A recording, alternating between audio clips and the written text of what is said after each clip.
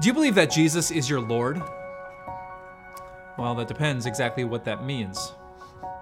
All this week we've been asking that question time and time again, but what does this mean? We've been unpacking this great verse from the Gospel of Luke. Today in the town of David, a Savior has been born to you. He is the Messiah, the Lord. And we celebrate that and we sing that and we recite that in Christmas programs and we say, Jesus is my Savior and my Lord, but what exactly does that mean that He is the Lord? Lord isn't a word that we use very often in our days.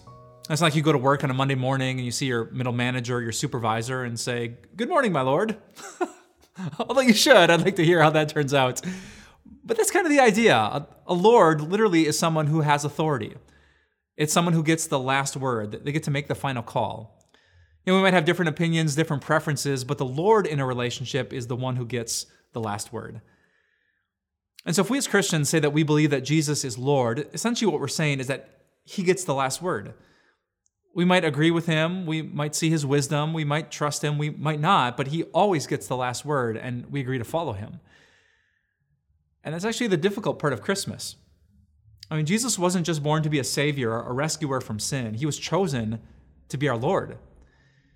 If there's one thing I know about my heart, and I'm guessing it's true for your heart too, is that we don't normally like people getting the last word.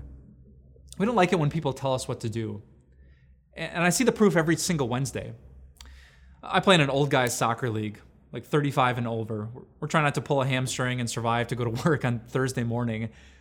But do you know who is disrespected week after week and game after game?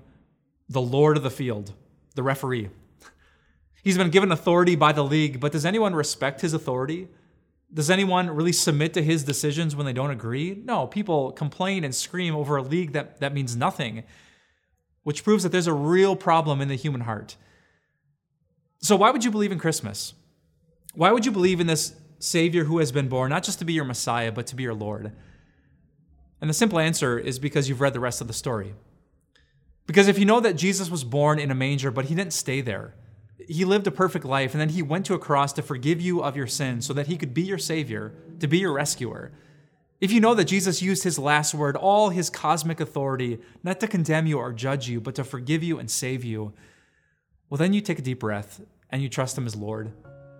That whatever you think about relationships or marriage or work or politics, you would submit your decision and say, Jesus, if you gave up everything for me, if you use your authority like that, I can trust you. And you worship Him not just as a rescuer and Savior, but as the Lord of love. That's what the word Lord means. Let's pray. Dear God, we thank You for this incredible passage.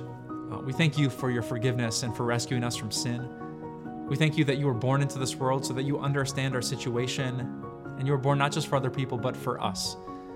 We thank You, Jesus, that You are the chosen one, and because You were chosen, we've been chosen by God too. And we thank You that You're the Lord. You're a leader that we can trust. We let You get the last word, and we believe it's the best for us because You're God, and even more than that, You're a God of incredible love. Please bless us, our families, our friends, our churches this Christmas. Bless our nation and our world, that more and more people would call upon You as You really are, a Savior and a Lord. We ask this in Your incredible name. Amen.